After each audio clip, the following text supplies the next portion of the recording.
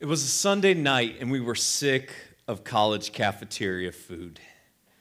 So we decided we were going to go and get a little taste of heaven. And heaven tasted at that time as a freshman in college like Olive Garden breadsticks. And so we were headed to the Olive Garden because we were in college, so we were poor. But the beauty of the Olive Garden, we were also in college, so we were hungry all the time. And it's free, reloadable breadsticks. They will just keep bringing those bad boys to your table all throughout the meal. And so we were on our way to get those delicious bread. I mean, just the smell when you walk in. And none of us had girlfriends at the time, so it didn't matter. We could reek of garlic salt afterwards. It was fine. So four of us loaded into a Chrysler LeBaron convertible. I was in the back seat behind the driver because if you ever have to ride in the back of a car, while it's not ideal, always be behind the driver because instinctively they care more about their side of the car than the passenger side of the car. And so if I don't get shotgun, I'm at least riding behind the driver. And I was behind the driver. And I went to school at this small school in the middle of nowhere in Ohio. Literally, you would drive through 15 minutes of cornfields, and then there was just a college campus in a small little town. And so to get anywhere, you had to drive 20 to 30 minutes. And so we'd been driving through cornfields for about 10 minutes. And it was January, so the convertible was up and the windows were up, and we had music playing. And out of the corner of my eye, on the left-hand side of the car, I saw in the distance a deer that was running in our direction. Because, as we've all established, deer are some of the dumbest animals that God has ever created. And rather than run away from danger, they like to run towards danger and then just stop once they see a vehicle approaching. And I saw this deer running out of the corner of my eye, and we were headed about 60 to 70 miles an hour down the road.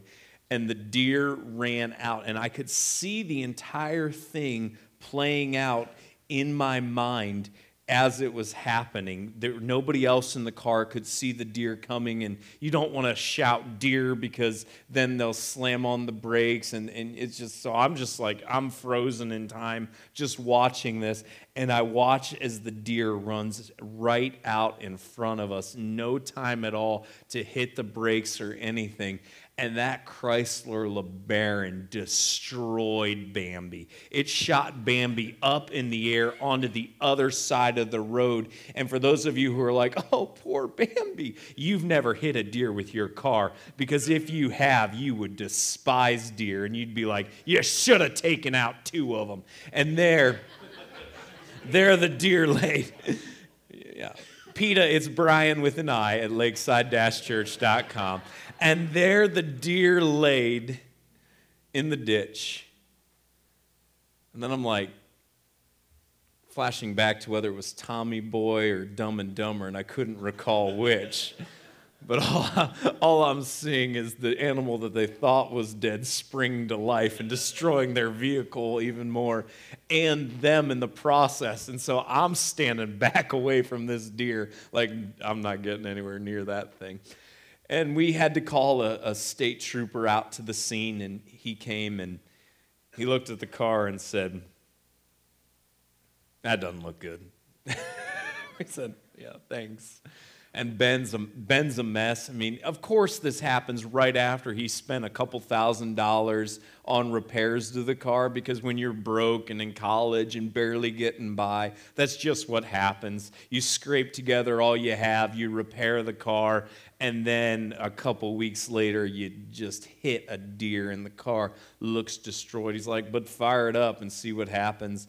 And he fired it up, and he was able to drive it back to school. But what had taken us 10 minutes going towards Olive Garden took us 45 minutes to get back to school. There were no breadsticks that night. There was no Olive Garden. We sat in the college cafeteria and ate bowls of cereal.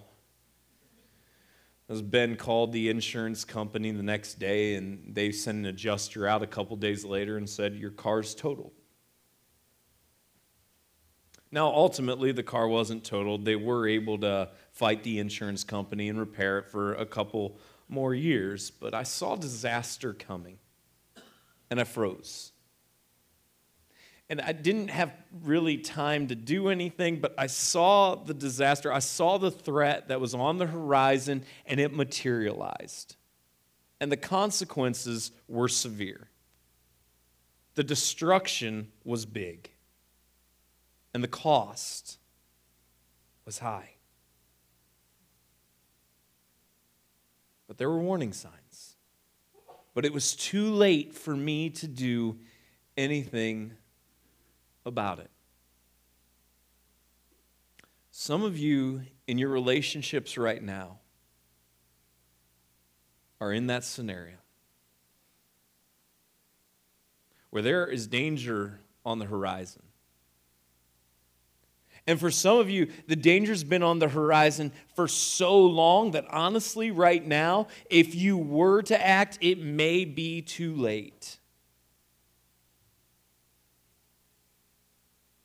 Others of you, it's a long way off, but there's warning signs. And there's things off in the horizon that if you don't address and if you don't correct the course of action that you're taking, if you continue down the path you're headed down right now, the disaster that's off in the horizon is going to run in front of you and confront you head on. And when that happens, it will always be costly. It will always be damaging.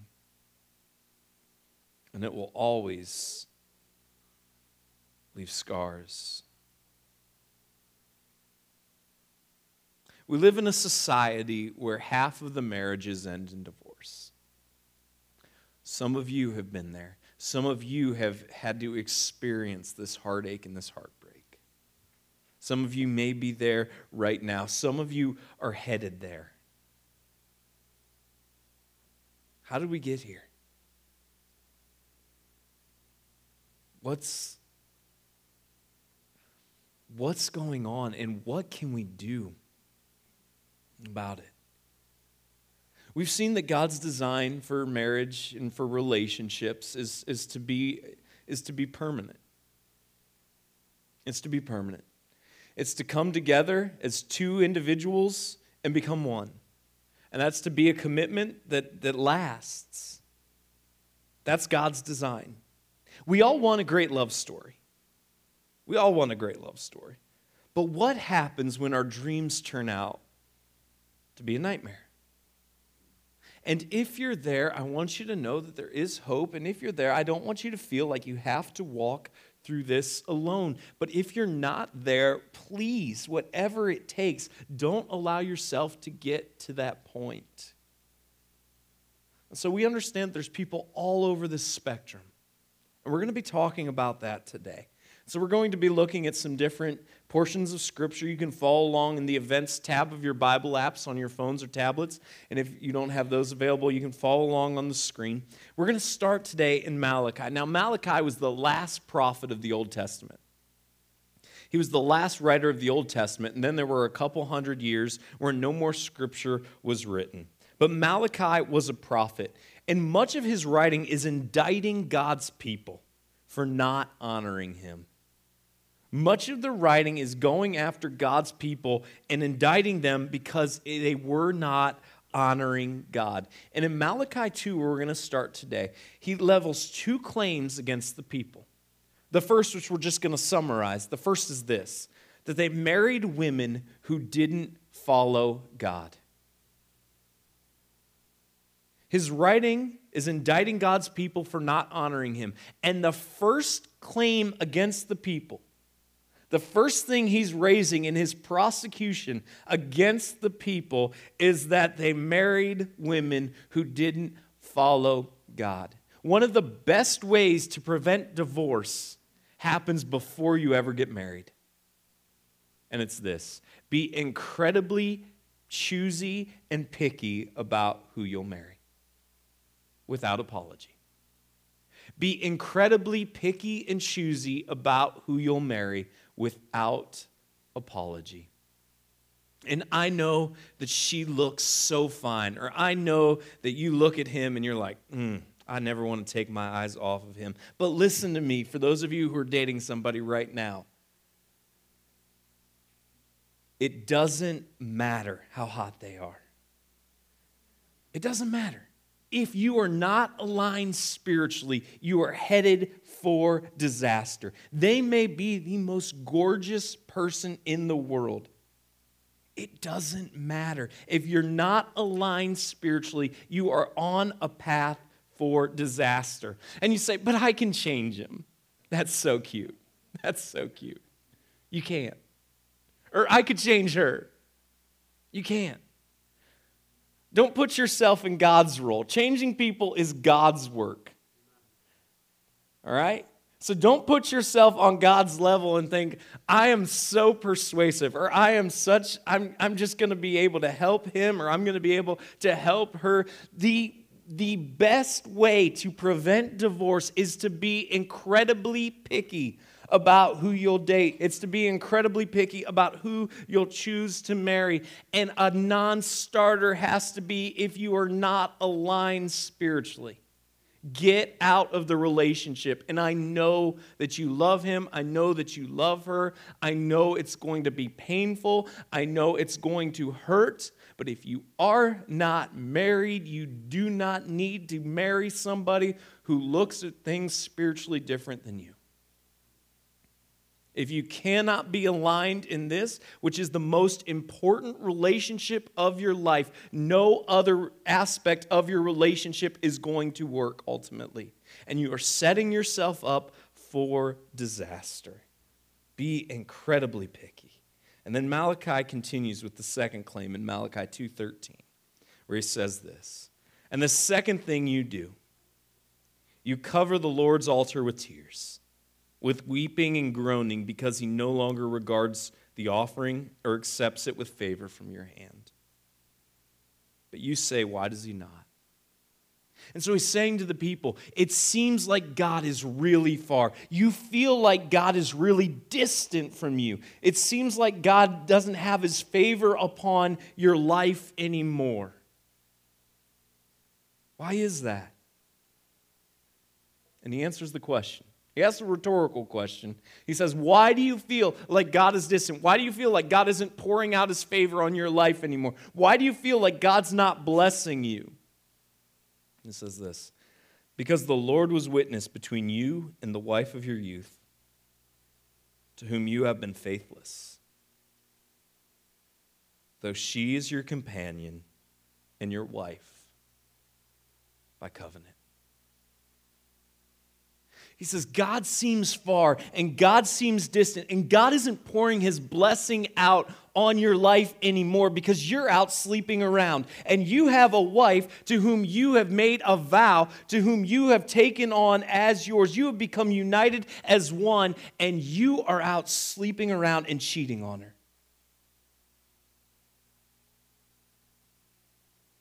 That's why God feels distant. That's why God feels far. Adultery will destroy you. It will come in and it will destroy you. It will eat you from the inside out. And that is the problem, that it always looks so good to start. It always looks so appealing. When things get stale at home and there's the chase again and there's the sense of adventure and she looks good and she says things to you that your wife no longer says to you, or he looks good and he values you in ways your husband doesn't value you anymore, and it makes you feel good and it makes you feel excited and it makes you feel fulfilled for a moment, but it will destroy you from the inside out, and it creates a distance not just between you and your spouse, but it creates a distance between you and your Creator. Malachi continues, did he not make them one with a portion of the Spirit in their union? And what was the one God seeking? Godly offspring. So guard yourselves in your spirit, and let none of you be faithless to the wife of your youth. Guard yourselves. Guard yourselves. Put parameters in place. Guard yourself. You need to have somebody that you can be completely honest with. You need to have somebody that you can be completely honest with so that when temptation comes, and it will, because God has designed us to be people who enjoy sex. That's how He's wired us. So temptation will come your way. And when it does, you need to have people in your life that you can be completely honest with, that have your best interest in mind, that will shoot straight with you, that will be honest with you, that won't talk about it with anybody else, that will take it to their grave, and somebody you can confide in so that when you feel tempted and when you feel weak and when the appeal looks like it's better than the consequences and you start diminishing the consequences and you start elevating the appeal, they can come alongside you and they can speak caution into your life. And it doesn't mean that you're necessarily going to listen to them, but you should. But you need to have somebody in your life to help you in that process. You need to put things in your life that will stop you before you even get close. Because ultimately, it is nobody else's responsibility other than your own. And oftentimes what can happen is people will use that accountability dynamic, which can be really important, but use that as an excuse and as a crutch and say, well, if somebody would have done a better job of holding me accountable, then I wouldn't have accessed all that material online. Or if somebody would have done a better job holding me accountable, then we would have never gotten to the point where we were exchanging those texts. And you pass the buck. No, ultimately you are responsible and nobody else, but you have to have people in your life who you can be open and honest with, that will pray for you, that will help you and hold you accountable, but understanding that ultimately it is you who are responsible for your conduct and nobody else, but guard yourself. And so for some people, that means you might have to get rid of a smartphone because you can't handle it. For some people, that means you need to change your phone number. And there's some contacts you don't need to share that new number with.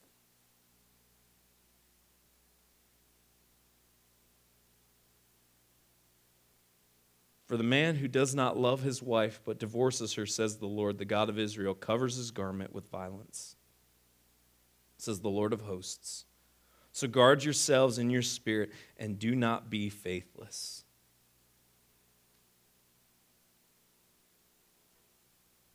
We have some charts on our fridge to try to teach our boys that there's value in work. And once they fill up the chart, they get a set amount of money to go to the toy store and pick out whatever they want as long as it's under that threshold. And if it's over that, then they have to pay for the difference out of their piggy bank. We're trying to teach them responsible spending. We're trying to teach them that there's value with hard work. And they're stickers on the chart. Well, when somebody who's young sticks their sticker on the wrong chart, they get a little frustrated.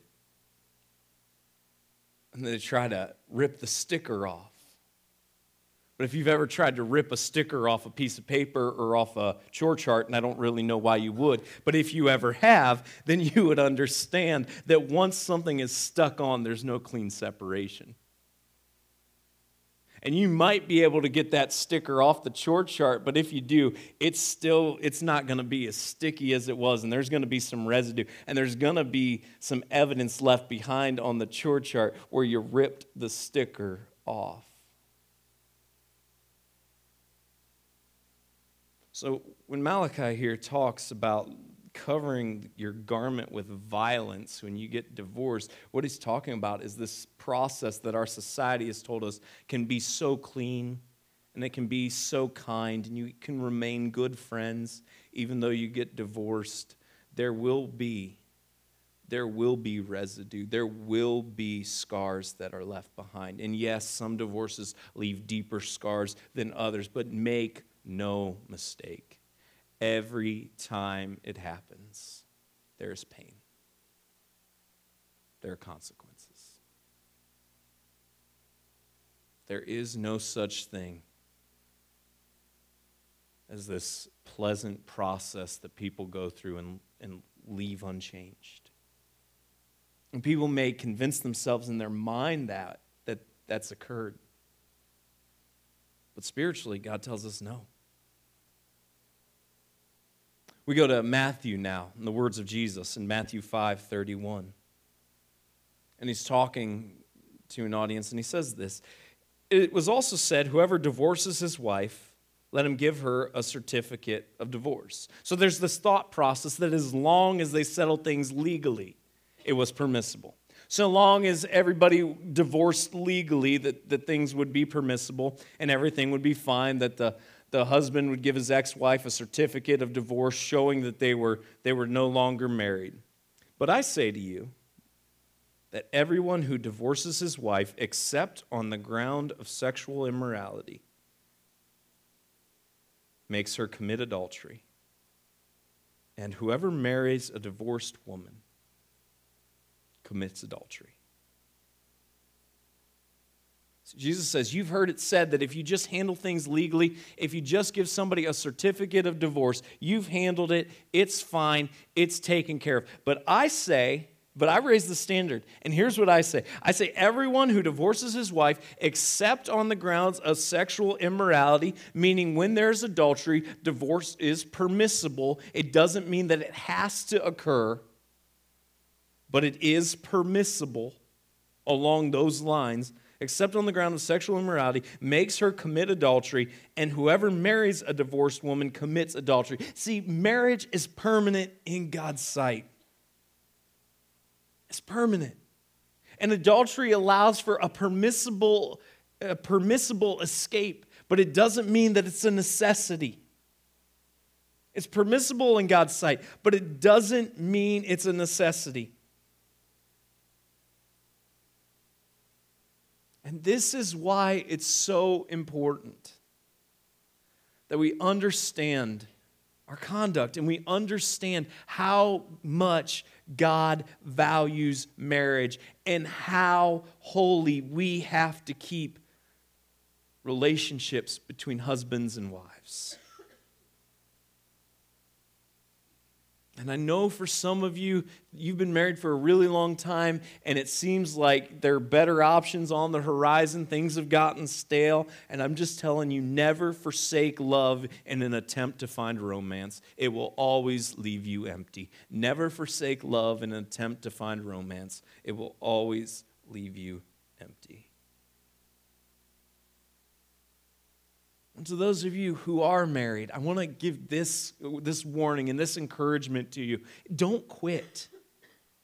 Don't quit. Don't think your work's done. Like, I'm married. Doesn't matter. Keep pursuing your spouse.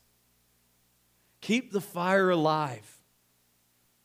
Make sure that you spend time to talk to them. Make sure that you spend time to value them. Spend time going out. Spend time making sure that you look your best. Be there for them as their emotional support. Keep the romance alive.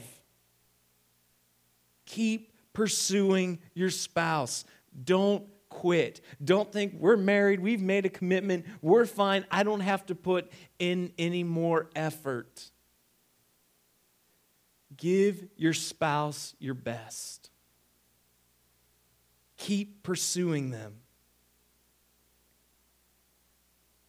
So we've seen the toll of adultery, and we've seen how God really values marriage, and He said it's permissible when there's adultery to get out of the marriage then. And we go now to 1 Corinthians 7, where the Apostle Paul adds this. He says, to the rest I say, I, not the Lord, that if any brother has a wife who is an unbeliever, and she consents to live with him, he should not divorce her. If any woman has a husband who is an unbeliever, and he consents to live with her, she should not divorce him. Now, he's not at odds with Jesus here. When he says, to the rest I say, I, not the Lord, he's not at odds with Jesus, but what he's doing is he's introducing a new dynamic. Obviously, all the words that Jesus spoke are not recorded for us. And so the Apostle Paul here is making it very clear that what he's about to say is not at odds with what Jesus said about divorce, but he's introducing a new dynamic here to the church in Corinth.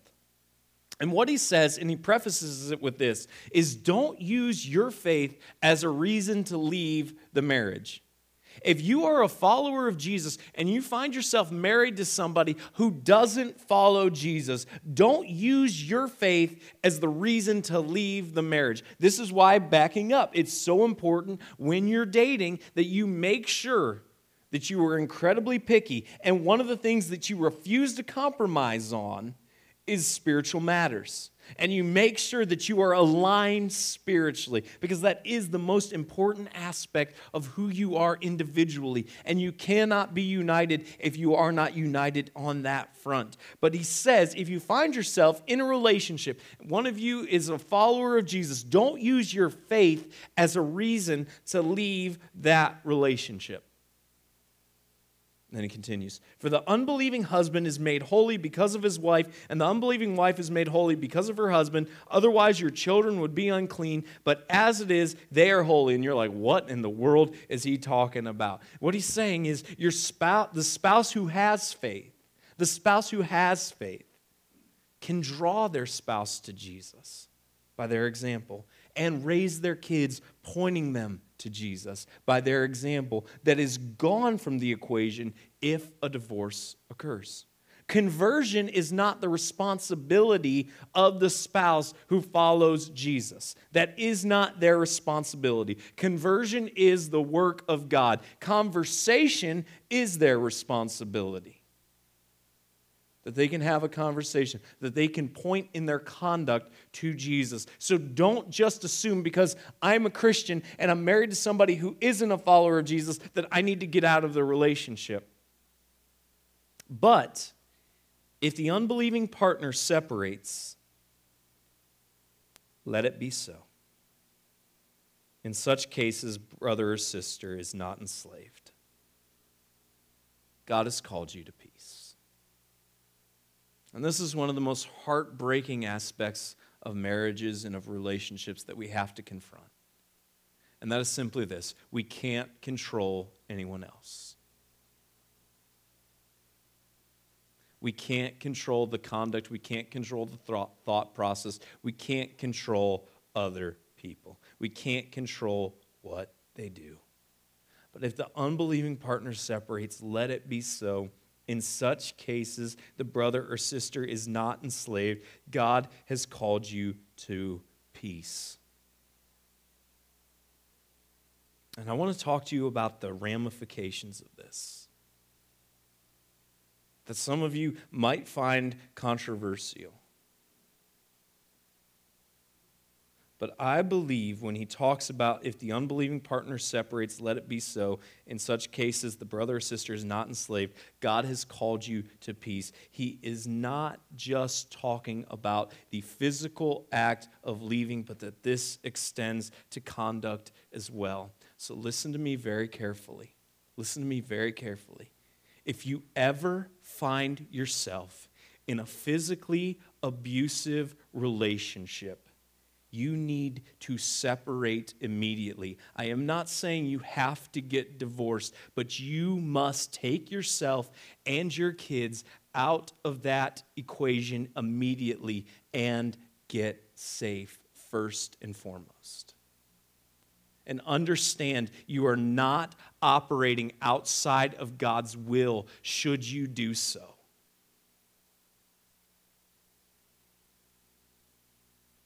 He calls us to peace. Called to peace.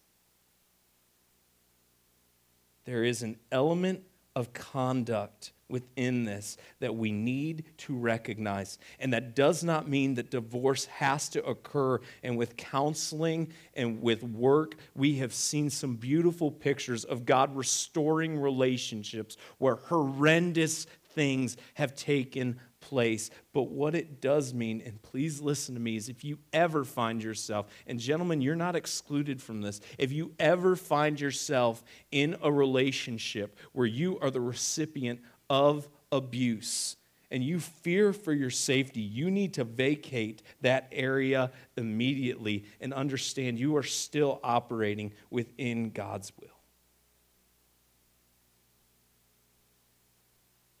For how do you know, wife, whether you will save your husband? Or how do you know, husband, whether you will save your wife? So the reality is this: we aren't responsible for anyone else's salvation.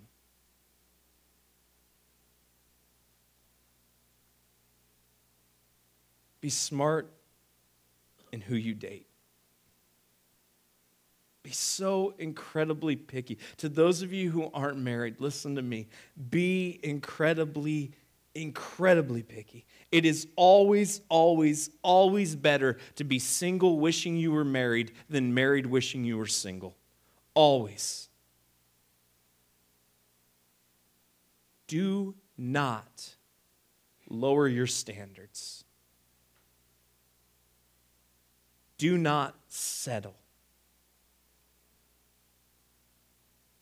Have standards and adhere to them, and make sure whomever you allow in your life and give your heart to has those same standards. Don't settle. To those of you who are married, take divorce off the table. As a couple, just say, we are going to face good times, we are going to face bad times.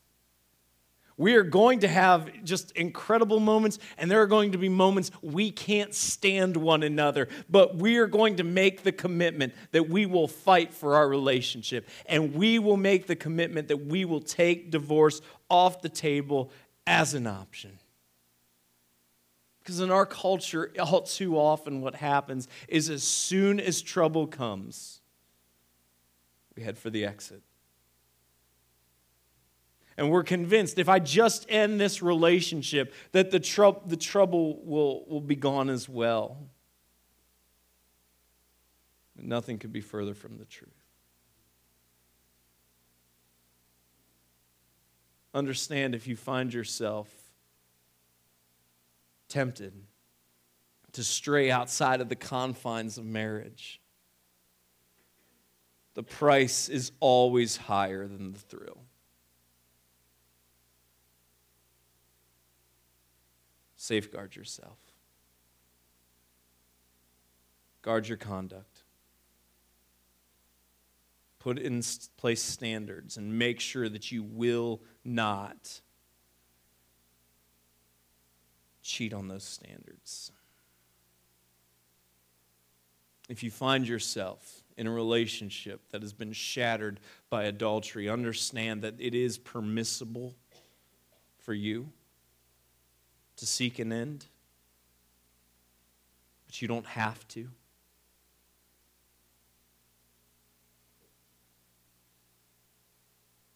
And that God can work even in the midst of that. If you find yourself in a relationship with somebody on the other end of the spiritual spectrum than you, and they're willing to stay and they're willing to be in it, then you stay in that relationship and you pray for them like crazy. And in your conduct, do all that you can to point them and your kids, if you have them, to Jesus. If you find yourself in a relationship where you do not feel safe, you need to separate. It does not mean you have to pursue divorce, but it does mean you have to get yourself to a place of safety. Because God has called us to be people of peace.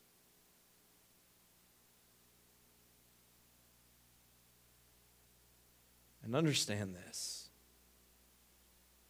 There's grace. Maybe you find yourself victim. Maybe you're the perpetrator. Maybe you've blown it. Maybe you've made mistakes. Maybe right now you're in the midst of this. And your heart is breaking and you're like, oh, understand this. God's grace is sufficient for you in this season of your life as well. And the reason that God is so strong about this message is because what this has the power to do to us individually. It will leave a stain, it will leave a scar on your life. But God is greater than any stain that we've put on our lives. God is able to heal our scars. And there's grace available for you. Not as a crutch, not as an excuse, not as a way to say, well, great, I can do whatever I want. No, that's not how following Jesus works. But I want you to know, if you find yourself close to here, or if you find yourself in the midst of here today, you do not need to walk through this alone. We're a community. We love and we care and we value people, and we want to walk alongside you. Because this is going to hurt. And we want to be there for you to support you. And just one final word I just want to say to those of you who are step parents. You have the hardest job in the world. And you have our admiration and our respect, and anything we can do to help you in this journey, we are happy and here to do for you.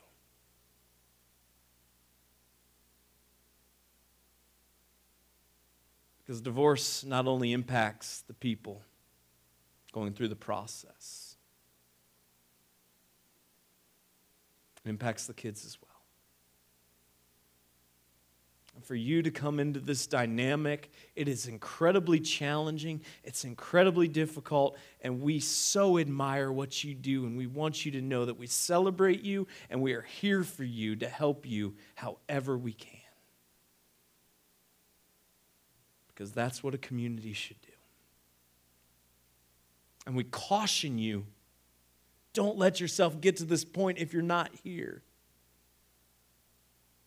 But if you're here, we point you to the grace of God and we say, let us walk with you and help you. God, I pray that the marriages in this place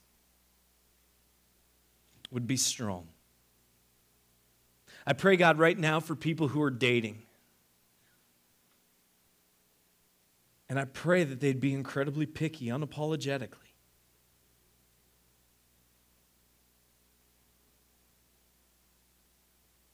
That you would give them the boldness and the strength that they need to have a tough conversation. I pray, God, for marriages, just that we wouldn't quit, we wouldn't give up. We'd continue to pursue one another. We'd love each other deeply.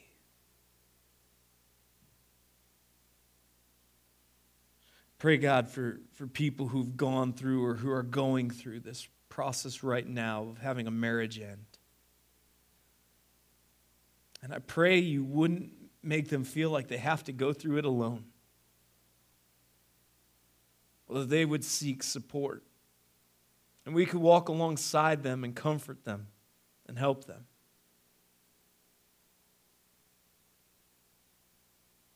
Got to pray for step parents. That you just give them the patience that they need, that you would help them as their stepkids will lash out in anger and say things that they don't really mean, but because they're hurting and because they're emotional, they just say. Allow them to be a picture of your grace. Allow them to feel appreciated as well. God, we ask you to work in the lives of the single person. We ask you to work in the marriages. We ask you to work in the hearts of those who are going through divorces right now. God, we just want to do our best to follow you. So help us in that, we ask. In your Son, Jesus' name we pray.